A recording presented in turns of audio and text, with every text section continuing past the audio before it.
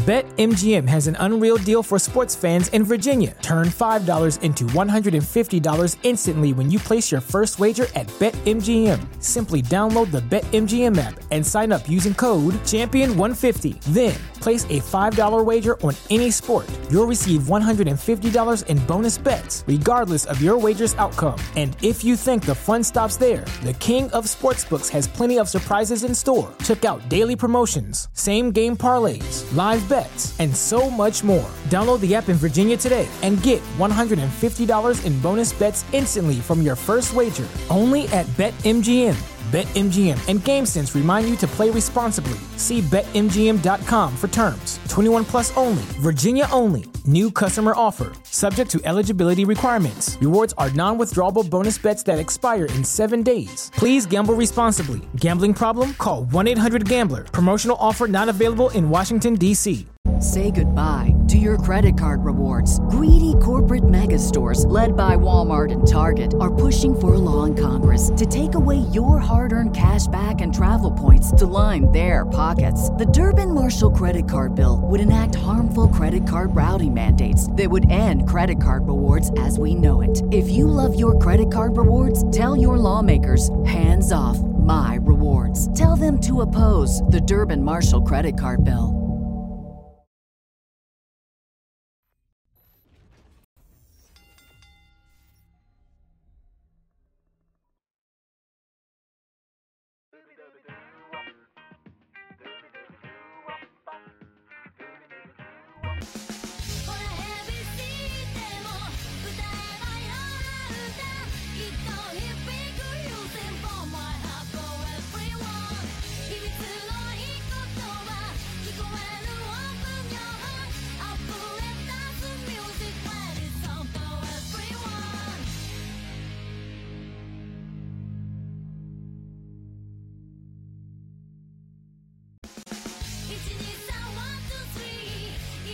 Buenas y bienvenidos fanáticos de la lucha libre. Avi Morales aquí para otra edición de Radio Estelar. Estamos en vivo todos los lunes, miércoles y viernes a las 7 p.m. por youtube.com/Impacto Estelar. Pero hoy no es lunes, hoy no es miércoles, hoy no es viernes, hoy es martes 3 de octubre de 2023. Una edición pregrabada. Si no lo han visto ya, pues muy probablemente, con esperanza, estábamos ya en vivo en el Espíritu Podcast por el canal oficial del Espíritu Pro Wrestling Dojo, hablando de lo que viene este sábado en Espíritu Lab y otros temas, lo que sea que Chris Mendoza se salió de la manga. Con esperanza, pues todo eso ya se transmitió en vivo, pero este show no es en vivo, es pregrabado. Así son las ediciones de los martes y los jueves. Para esta edición de hoy vamos a estar hablando de un tema pues que ya fueron un par de semanas que pasó, pero yo creo que todavía hay bastante relevancia. Vamos a estar hablando de los luchadores despedidos por la WWE hace ya 2 semanas atrás. Vamos a estar hablando de ellos, qué se podría hacer con ellos, especular y dónde yo pienso que sería mejor tenerlos, etc. Vamos a ver. Pues por supuesto, como ya mencioné, estamos en vivo lunes, miércoles y viernes por youtube.com/Impacto Estelar a las 7 p.m. También pueden sintonizar estos videos o podcasts, como diablos quieran llamarlos, vía podcast. Los recibes directamente a tu celular. Busca en cualquier aplicación Impacto Estelar, te suscribes y lo recibes directamente a tu celular. Es así de conveniente. Y por supuesto visita impactoestelar.com, donde estamos al día con reseñas de televisión, artículos, noticias, opiniones, columnas, etcétera. Contenido ahí siempre. Con eso en mente, vamos directo al mambo. Vamos a gastar tiempo. Una edición pregrabada y en verdad que yo quiero mover las cosas para esta edición. Ya más de 2 semanas atrás, pues con la unión de la WWE con Endeavor, al igual que la UFC, que se formó el grupo TKO Group Holdings, par de días después se hizo oficial pues que iban a estar despidiendo una lista de talentos. Yo te soy honesto, yo esperaba mucho más. Yo esperaba mucho más cantidad. Yo creo que más despidieron luego de la pandemia del COVID-19 de lo que despidieron aquí. Yo creo que fue como un total de 15 despedidas en total, y para la gran ola después de que comenzó la pandemia habían despedido, fuera de broma, como más de 40 y pico luchadores. Me sorprende que haya sido tan baja la lista, honestamente. Eso suena un poco morboso, pero, ¿sabes? Personalmente, ¿sabes? Escuchando todos los detalles de esta venta, esta unión, etcétera, yo pensaba que iban a vender, digo, a despedir muchos más luchadores. Pero pues, despidieron lo que despidieron y no parece que vayan a despedir más, por lo menos por ahora. So, vamos a comenzar este listado con alguien, pues, que parece que era problemático, pero al mismo tiempo era probablemente la figura más prominente en televisión que tienen al momento. Y ese es nada más y nada menos que Matt Riddle. Matt Riddle, ex campeón en parejas de NXT junto a Pete Dunne, ex campeón en parejas de Raw junto a Randy Orton, ex campeón de los Estados Unidos. Era alguien que, ¿sabes? Todavía era una figura prominente en televisión. Estaba en una historia junto a Drew McIntyre. Estaban teniendo como un mini feudo con The New Day y los Viking Raiders. Estaban como que planteando la semilla de Drew McIntyre posiblemente virarse rudo. Estaban como que tratando de recrear la dinámica entre él y Randy Orton. ¿Cuál, sabes?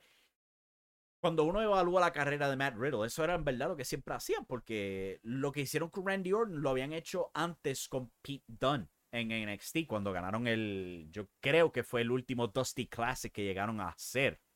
Luego fueron campeones en pareja, luego rindieron los campeonatos y todo eso. Y vimos esa dinámica de nuevo con Randy Orton. Lo trataron de nuevo con Drew McIntyre. ¿Sabes? Así era como siempre pintaban a Matt Riddle, como este payaso, básicamente. Matt Riddle era alguien que antes de que llegara a la WWE tuvo una carrera bastante exitosa en la escena independiente, particular en Evolve, que ahora son adueñados por la WWE. WWE los compró antes de que se dejaran. También en Progress Wrestling, en WXW, otra empresa independiente, Pro Wrestling Guerrilla, era otra empresa donde él se destacó bastante. So, el despido de Matt Riddle, cual vino no tan solo pues porque estaban recortando talento, pero también porque Riddle pues se ha vuelto alguien problemático, si somos honestos. Han surgido ya surgió el pietaje del video del incidente involucrándolo a él en el aeropuerto de Nueva York, donde tuvo un incidente con un policía, acusándolo de haberlo traqueteado, toqueteado, de como quieras ponerlo. Y es bastante claro que Matt Riddle estaba intoxicado, bojacho, para ese incidente. Y pues se ha hecho bastante claro que WWE pues, se cansó de tenerlo. Encontraron la excusa perfecta y lo despidieron.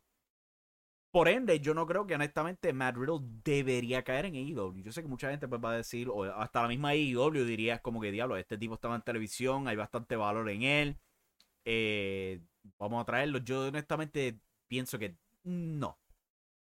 Yo creo que sería mucho más beneficioso para Matt Riddle mantenerse en la escena independiente. ¿Sabes? De esos luchadores que trabaja toda la empresa independiente es notable. A lo mejor trabajar en Impact Wrestling. Si a AEW le gustaría traerlo, yo te diría traerlo bajo la misma capacidad que un Rob Van Dam. No firmado un contrato, pero ¿sabes? De vez en cuando pues lo traemos. Tiene una lucha en televisión, sea en Collision, Dynamite, donde sea. Y por ahí partimos. Cero contrato, porque yo creo que este hombre, pues si está teniendo problemas cuando está en WWE, es posiblemente que traiga problemas a AEW. Yo no creo que AEW necesite a alguien problemático después de los problemas que trajo CM Punk. Yo no estoy diciendo que CM Punk y Matt Riddle sean igual de problemáticos, son totalmente distintos casos. Pero no creo que AEW debería estar afectando su dinámica tras bastidores con un Matt Riddle. Claro, ahí hay potencial.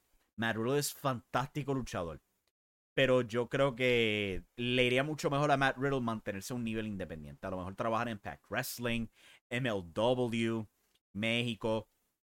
No lo voy yendo a Japón porque parte del afán de él es ¿sabes? Fumar pasto, la lechuguita, marihuanita. Y en Japón son extremadamente estrictos con eso. Hace par de años atrás, Matt Sydal, no Matt Riddle, Matt Sydal, sin querer había dejado, creo que era como un bolso, o creo que era hasta un cigarrillo nada más, se le olvidó que lo dejó en el bulto. Y con eso nada más, amenazaron con arrestar a este hombre y dejarlo estancado en Japón. De suerte, pues, logró salirse, pero después de eso, él ya han pasado, yo creo que como 5 años desde ese incidente, él no ha querido volver a Japón, y yo creo que probablemente Japón no lo quiere de vuelta. Pero, ¿sabes? Por un mero accidente a esa clase de consecuencias. Imagínate un Matt Riddle, que es alguien que no tiene control. O sea, él nunca cayó en New Japan. Para nada. A pesar de que él hubiera caído como dedo en el anillo para ese tiempo.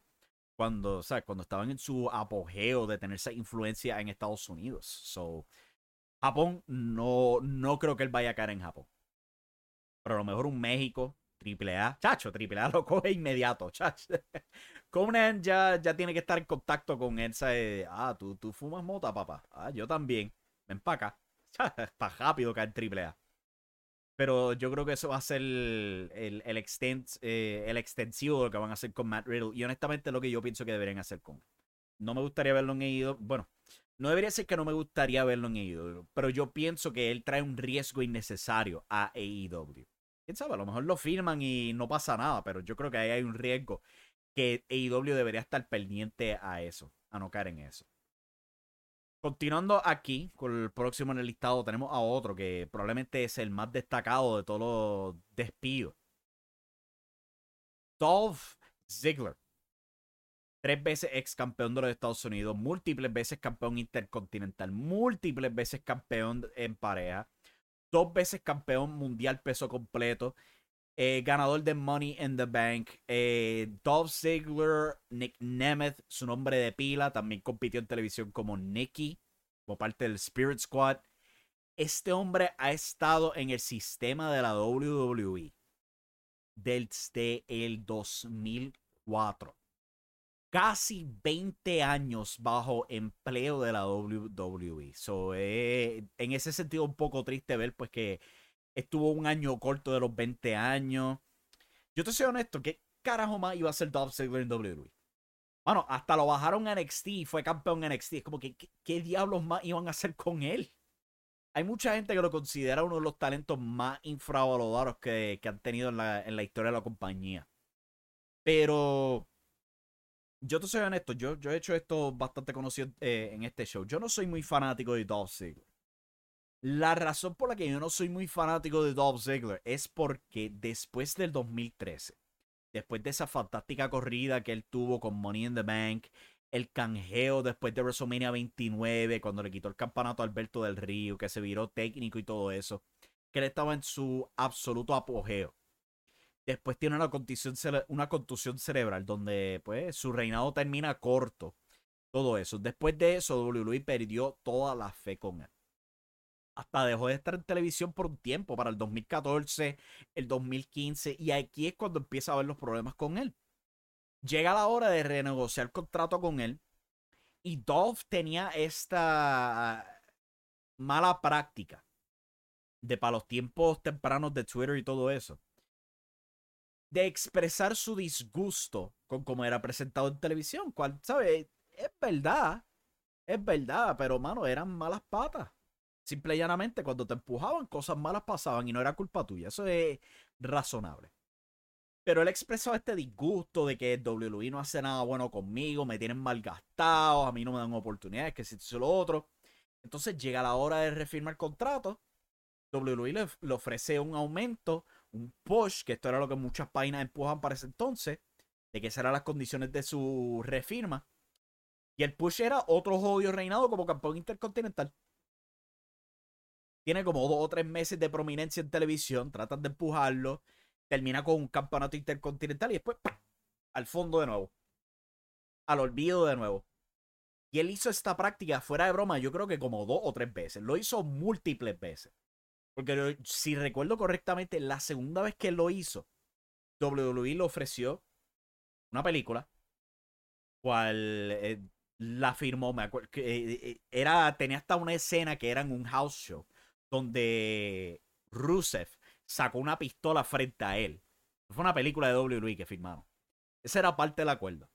Y de nuevo, otro jodido reinado como campeón intercontinental. Si me acuerdo correctamente, ese yo creo que fue el 2016 cuando tuvo el feudo con The Miz. Esa fue su recompensa. ¿Y qué pasó después de ese reinado? El fondo de nuevo. Y eso era lo que siempre pasaba con Dolph Ziggler. Que siempre expresaba esta frustración.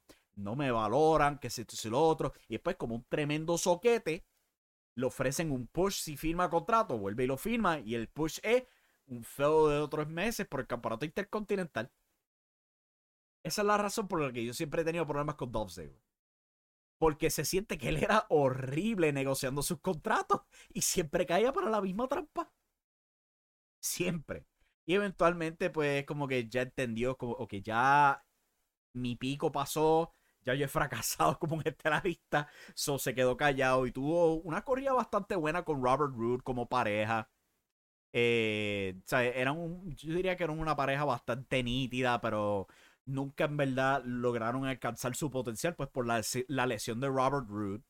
Después de eso, Dolph Ziggler pues cae en NXT, tiene un feudo con Braun Breaker. Y yo te soy honesto, Dolph era para haberse quedado en NXT. Era para haberse quedado ahí, trabajado con los jóvenes. O sea, lo que hacen con Baron Corbin ahora es lo que deberían haber estado haciendo con Dolph Ziggler. En vez de darle este reinado corto y después desaparece. Pero pues para ese entonces no estaban de la práctica de bajar estos luchadores del roster principal para trabajar con los jóvenes, ¿no? Era pues un reinado para tratar de elevar a Braun Breaker, de vender los boletos para Stand and Deliver. Ya hiciste tu trabajo, ya. No más de esto en NXT. No vale la pena. Pena, honestamente. Ahora, ¿qué podrían hacer con Dolph Ziggler después de aquí?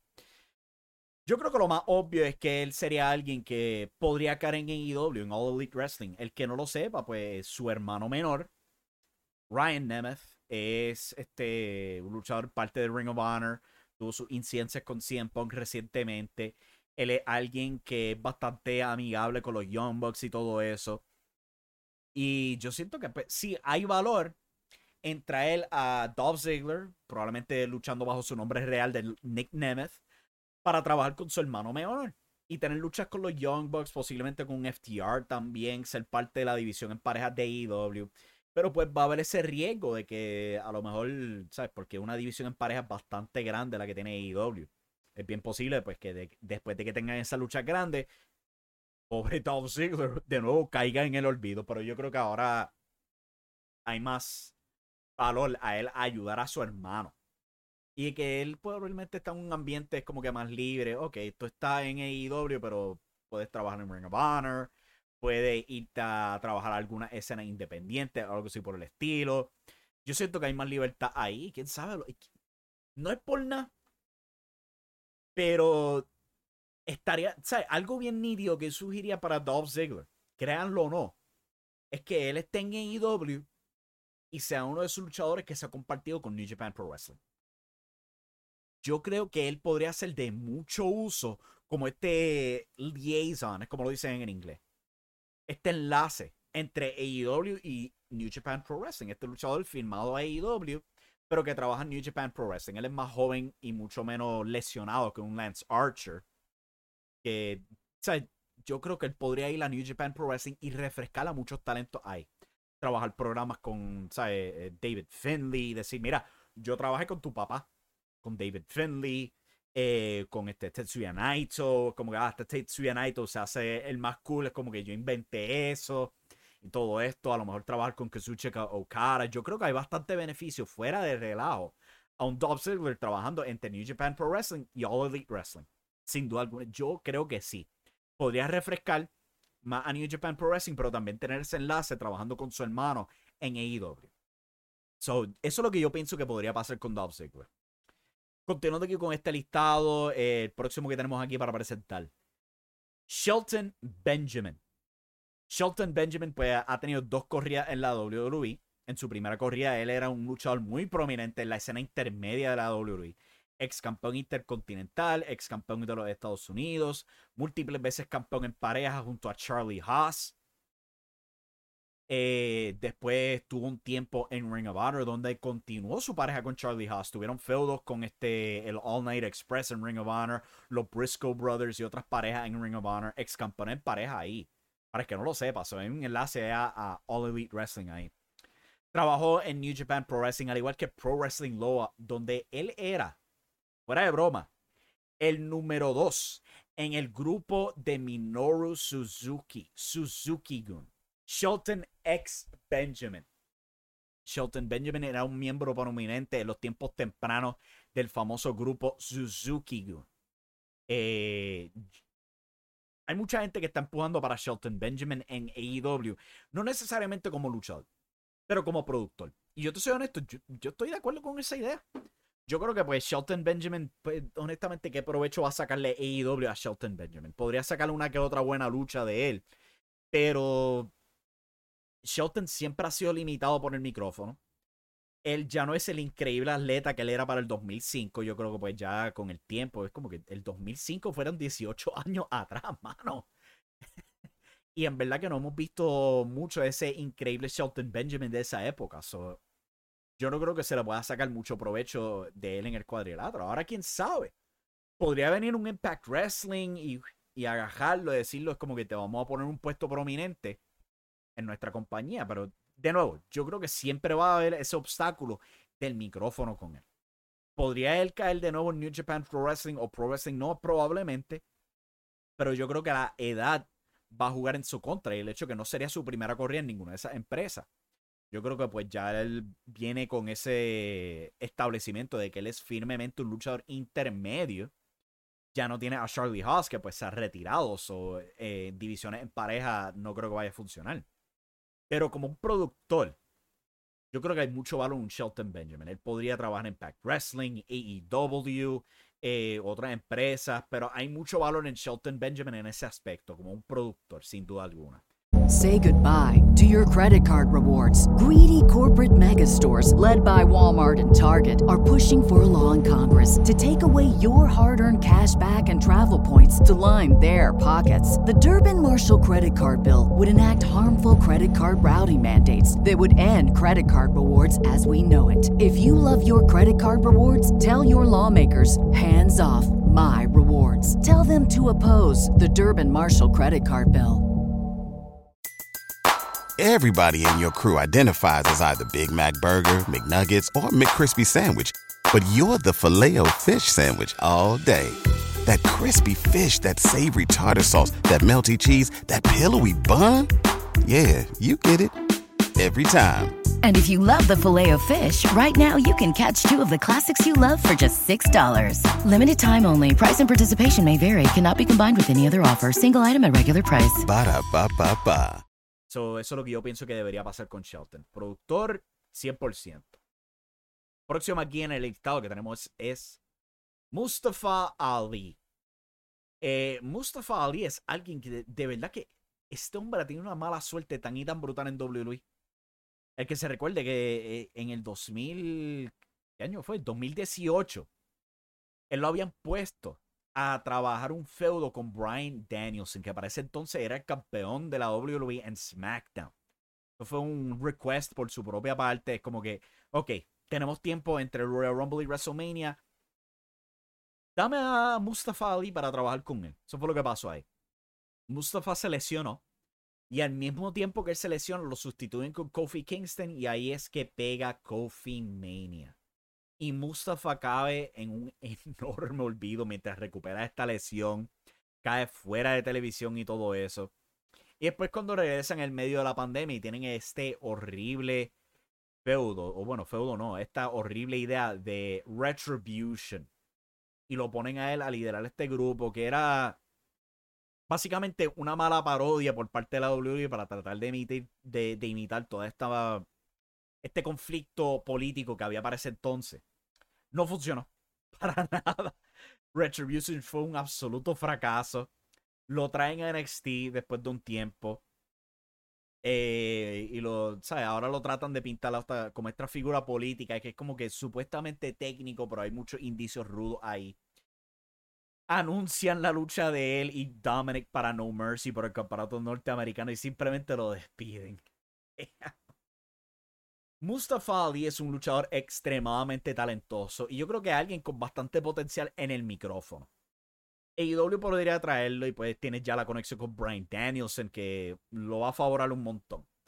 De eso no cabe duda. Pero yo creo que en AEW yo creo que hay demasiado talento intermedio. Es como que yo creo que al final del día, ¿qué va a pasar con él? Podría caer en Ring of Honor o perderse en la escena intermedia de AEW. Es como que aquí hay un techo con Mustafa Ali. Hay que ser bastante claro.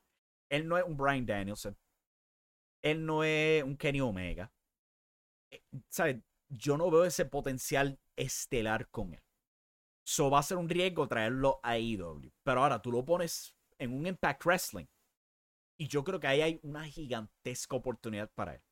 Impact Wrestling ha sido tremenda marca para restablecer estos luchadores que se pierden en NXT, ¿sabes? Como un Steve Macklin, que era Steve Cutler en NXT y en SmackDown, no hicieron 3 diablos con él.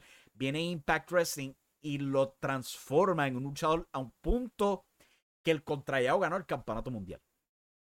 Mustafa Ali es alguien con ese potencial, que tú puedes ponerlo en un Impact Wrestling, una empresa bastante baja, pero todavía en televisión. Él tiene el talento como luchador, tiene el potencial en el micrófono. Yo te diría eso. Impact Wrestling sería dedo en el anillo para Mustafa Ali. Ahora, puede caer en MLW, pero mira, yo te soy honesto, yo no tengo esperanzas para MLW. MLW, esa marca, se ha vuelto esta marca que siempre está rebuscando el próximo auge y todo eso. Yo pienso que a lo mejor podría caer en NWA, porque pues él es un chico de Chicago y pues Billy Corgan trabajaba en Chicago. Puede existir esa conexión. A lo mejor NWA sería otra buena opción para él. Yo estaría pues, entre NWA e Impact Wrestling. Pero yo creo que hay mucho más potencial para él en Impact Wrestling. Mejor plataforma. Impact Wrestling van para Inglaterra prontamente. Estaban en Australia. Trabajan en New Japan. Si tú vas a Impact Wrestling, existe ese potencial de que a lo mejor venga New Japan y diga, ok, necesitamos juniors completos para nuestro torneo anual. Vente con nosotros Mustafa Ali. Y tiene a Mustafa Ali trabajando en New Japan Pro Wrestling contra un Hiromu Takahashi, El Fantasmo y otros luchadores así notables de New Japan en la división junior completa. Impact Wrestling es lo que yo diría que es lo más óptimo para Mustafa Ali. Yo creo que hay bastante potencial para él y, mano, yo te diría que hasta es posible que podría caer campeón mundial. Estos dos caballeros. Mace y Mansoor. Los Maximum Male Models. Yo no sé si ustedes han visto los videos que estos dos han puesto en medios sociales. O sea, no necesariamente los que han hecho ahora en Twitch, pero los que tienen en WWE.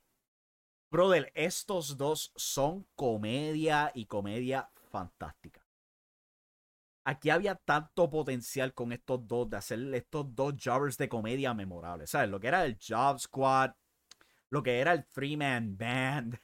Mace y Mansoor tenían todo ese potencial. Y Mansoor es fantástico luchador. Mace, tú podías hacer argumento y que si no es tan bueno el cuadrilátero, pero tiene una personalidad. El punto es que estos dos son fantásticas personalidades. Y hay mucho potencial en ese aspecto. No necesariamente como luchadores, a lo mejor puedes tenerlo en tu división en pareja, como, ¿sabes? Actos de comedia. Pero ya hemos visto que, pues, Mace fue comentarista cuando era Dio Man. Tuvo una corrida bastante buena como comentarista. Mansoor tiene toda la personalidad del mundo. ¿Sabes? Él está ahí al par con Dio Man. Mace, como diablos quieras llamarlo.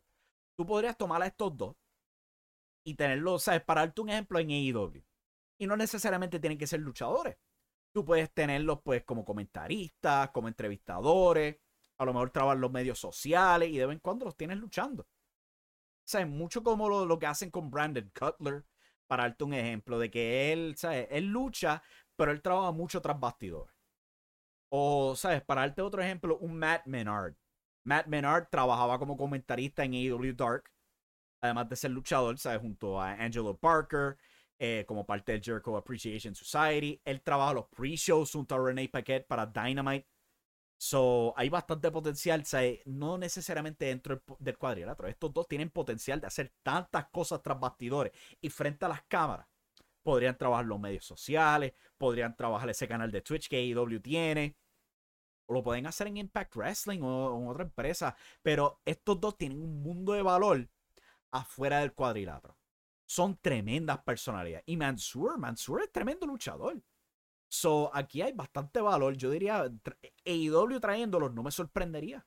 Porque hay esa conexión con Twitch, con los videojuegos, como personalidades que podrían trabajar esos pre-shows, comentaristas, esos shows secundarios y cosas así por el estilo. Ahí hay bastante potencial con esos dos. ¿Quiénes son los próximos que tenemos en este listado? Ok.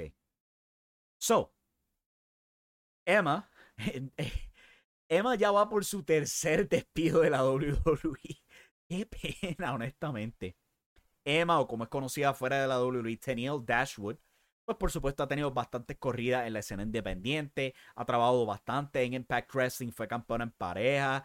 No me acuerdo si fue campeona de las Knockouts, pero sí fue una parte prominente de las Knockouts en Impact Wrestling. Mientras que Riddick Moss ya son pareja, ya están comprometidos, no sé si se han casado, pero sí están comprometidos. Riddick Moss es alguien que tú podías ver potencial en él en WWE, tenía una personalidad. No era el más destacado dentro del cuadrilátero, pero sí había algo que tú podías moldear para hacer algún personaje por el estilo. So, yo te diría que estos dos, aquí hay bastante potencial para Impact Wrestling. De nuevo, esa marca pues que toma esos talentos perdidos y los reconstruye para algo valorado. Daniel Dashwood pues ya tuvo su corrida en Impact Wrestling, ella fácilmente puede caer ahí. Fue entrenada por Lance Storm. Lance Storm pues por supuesto un agente, un productor ahí en Impact Wrestling, so tiene esa conexión. Yo creo que un Riddick Moss en Impact Wrestling hay bastante potencial ahí. Le cambia el nombre, la oportunidad de ser quien él quiere ser y podríamos ver una estrella que, ¿sabes?, crece poco a poco en Impact Wrestling. De nuevo, hay que ver ese ejemplo de Steve Macklin. Yo creo que Mustafa Ali y Riddick Moss, ambos, podrían ser tremendas caras refrescantes para Impact Wrestling. Y también, ¿sabes?, si Riddick se presta para ir a la escena independiente, porque, ¿sabes?, él no es alguien que se crió en el ámbito independiente, pero si él quiere ir para la escena independiente, yo creo que él podría aprender un montón. ¿Quiénes son los próximos aquí en este listado que tenemos aquí? Mano. Esto me da pena. Estos me dan pena. Estos dos. Dana Brooke y Aaliyah. Las puse a las dos juntas en el listado, pero no tenía fotos de las dos. So, estas dos, fuera de broma, llevan 10 años en la WWE. Dana Brooke en televisión, pero Aaliyah desde los días tempranos del Performance Center. Y honestamente, tú ves estas dos luchando en el cuadrilátero o frente a las cámaras, tratando de cortar promo. Y tú jurarías que solamente llevan 2 años haciendo esto. Estas dos, especialmente Dana Brooke. Este es probablemente uno de los graves problemas de WWE. Es que ellos siempre quieren este estilo homogéneo. Quieren que tú cortes tus promos de cierta manera, acentuando las palabras de esta manera, con esta presentación tan y tan sobreproducida que, mano, resaltaba tanto en Dana Brooke, especialmente cuando lo pusieron de vuelta en NXT recientemente. Esta sobreactuación, ¿sabes? Nivel Disney Kidcom, fuera de broma. Ella llevaba 10 años ahí. Nunca aprendió a soltarse, nunca aprendió a sentirse natural frente a ese micrófono. Cada vez que luchaba, sus movidas se veían tan y tan coordinadas, mano. Y después tiene a Alia, que era un caso similar. Un caso similar. So, yo no sé qué diablos tú podrías hacer con estas dos. Yo no veo mucho futuro para ella afuera de WWE, porque es como que se exige mucho más dentro del cuadrilátero, en la escena independiente o en AEW, de lo que se exige en la WWE. Yo no veo mucho para ella, honestamente. A lo mejor podrían trabajar en una escena independiente, pero caer en televisión en AEW es como que no hay mucho espacio. Y en Impact Wrestling hasta menos, porque el nivel de calidad de Impact Wrestling con las mujeres es tan y tan alto, pero tan brutalmente alto, que ellas se sentirían absolutamente fuera de lugar, honestamente. Eso yo no veo mucho para estas dos, tristemente. A lo mejor, no sé, trabajan las independientes y vuelven a WWE o algo así por el estilo, pero no, yo no veo mucho para esas dos, tristemente. Me da pena, me da pena. Próximo en el listado, ¿quién tenemos aquí? Como que...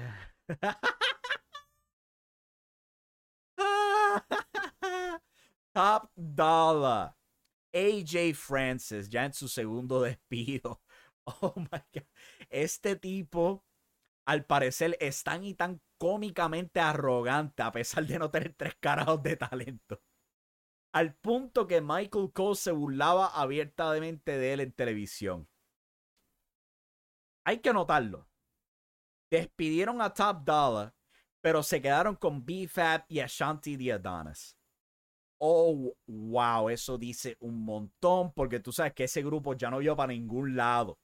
Van para menos lados sin Top Dollar y se quedaron con ellos como quiera. Pero Top Dollar lo mandaron para el carajo. Oh my God.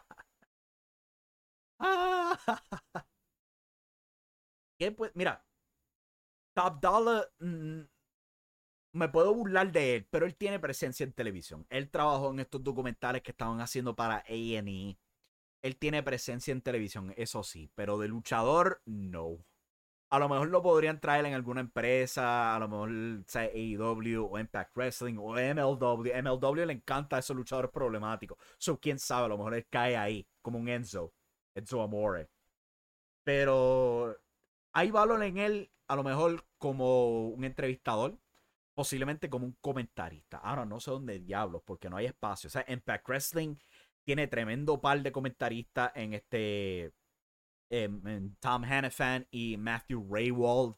No sé si a lo mejor quieren experimentar con otros comentaristas por si quieren hacer algún otro show secundario. Pero es como que Impact Wrestling, ¿sabes? No van a hacer más de su show semanal. A lo mejor Before the Impact. Pero ahí no hay mucho espacio para como comentarista. A lo mejor MLW. A lo mejor la NWA. Pero dentro del cuadrilátero, mano, ahí no hay gota de esperanza. Para nada. Él puede tener todas las aspiraciones que él quiera, pero oh boy.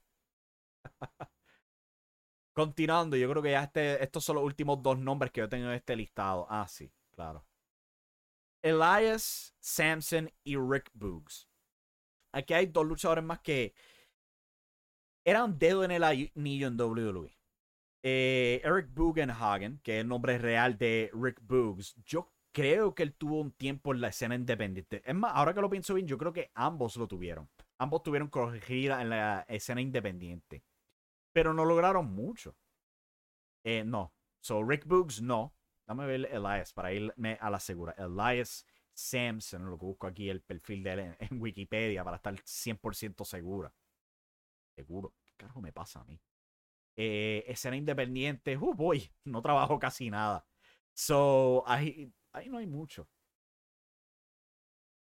Yo, no. Yo tengo que poner esto en los batallas porque lo acabo de leer y yo me quedé como que, ¿what? ¿What? So, aquí estoy mirando la sección de Trained by, entrenado por, y él fue entrenado por un luchador llamado.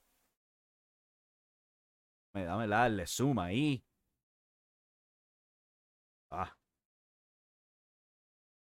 como que yo vi eso y yo no podía creerlo. En serio,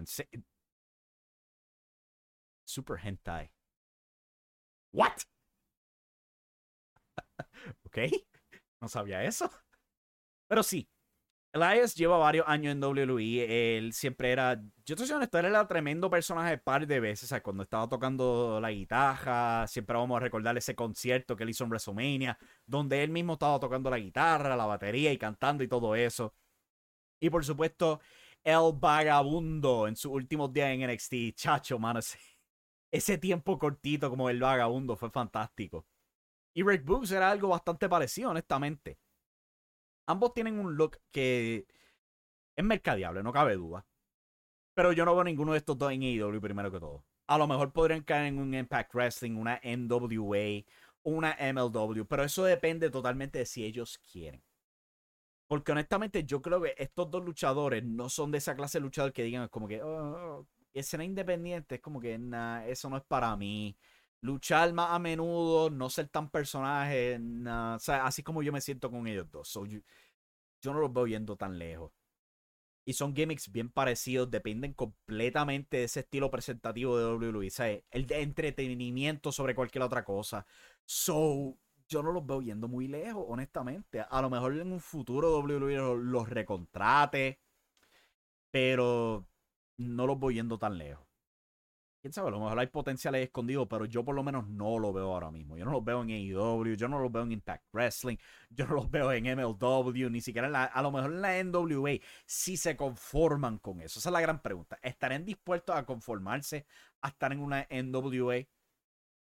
Por lo menos Rick Boogs, más que Elias, yo diría no, no lo veo. Pero a ese nivel yo creo que es que estarían cayendo, honestamente. No es nada en contra de ellos, pero es como que el estilo de ellos yo no lo veo resaltando en una escena donde se resalta tanto la calidad de lucha. De nuevo, AEW favorece eso. A lo mejor Impact Wrestling podría experimentar con eso, pero no lo veo, sin duda alguna. Pero pues, eso yo diría que son los nombres principales en todo esto. Muchos de los otros eran principalmente luchadores de nivel bajo en NXT, otros que ni siquiera llegaron a estar en televisión. So, yo no creo que ni vale la pena discutirlos. ¿Sabes? Hay otros talentos. Estoy buscando aquí el listado rápidamente. Vamos a ponerlo aquí. Tenemos un artículo en impactoster.com donde listamos los nombres. Vamos a ponerlo en pantalla aquí. Cuando tú quieras. Pueden verlo. Como que la página no quiere salir para hoy. Ahora, ahí salió. Tenemos nombres, ¿sabes? Como Ulisa León, que estuvo en televisión un par de veces. Quincy Jones. Shanky. Él no llegó muy lejos. Dabakato, que también era Commander Aziz junto a Apollo Crews y todo eso. Es como que no eso. A lo mejor un Ike Manjiro, pero es como que Ike Manjiro ni siquiera en Japón fue tan prominente. Es como que él trabajó principalmente en Wrestle One. Tuvo un par de excursiones afuera de Wrestle One, donde fue campeón en All Japan Pro Wrestling y en DDT, pero es como que, ¿sabes? Yo no veo un New Japan Pro Wrestling llamándolo. Yo no lo veo un Pro Wrestling Noah llamándolo, ni siquiera. All Japan a lo mejor, pero es como que no va a llegar muy lejos, honestamente. Otros nombres ahí destacados, como que no veo más ninguno, honestamente. Yo no veo ningún otro nombre que se pueda discutir al respecto, pero pues ese es mi análisis sobre todos estos despidos recientes. De nuevo, me sorprende que hayan sido pocos. Yo siento que fueron pocos, como que eran como 13 o 15, algo así por el estilo. Como que al comienzo de la pandemia votaron como más de 50 y pico luchadores. Y esto nada más fue lo que despidieron. ¿Sabes? Yo no...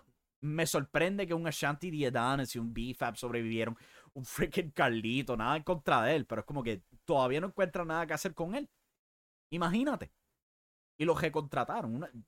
Recontrataron a Nia Jax un par de semanas antes de que contrataran a Jade Cargill. So, me sorprende que no hayan sido más despidos en WWE, honestamente. Pero pues, eso es todo para esta edición de Radio Estelar. Muchas gracias por sintonizar. Nos vemos mañana aquí en vivo por youtube.com/Impacto Estelar, 7 p.m. Nos vamos a enfocar más en Puerto Rico. ¿Sabes? No hablamos de los shows del sábado, el 30 de febrero.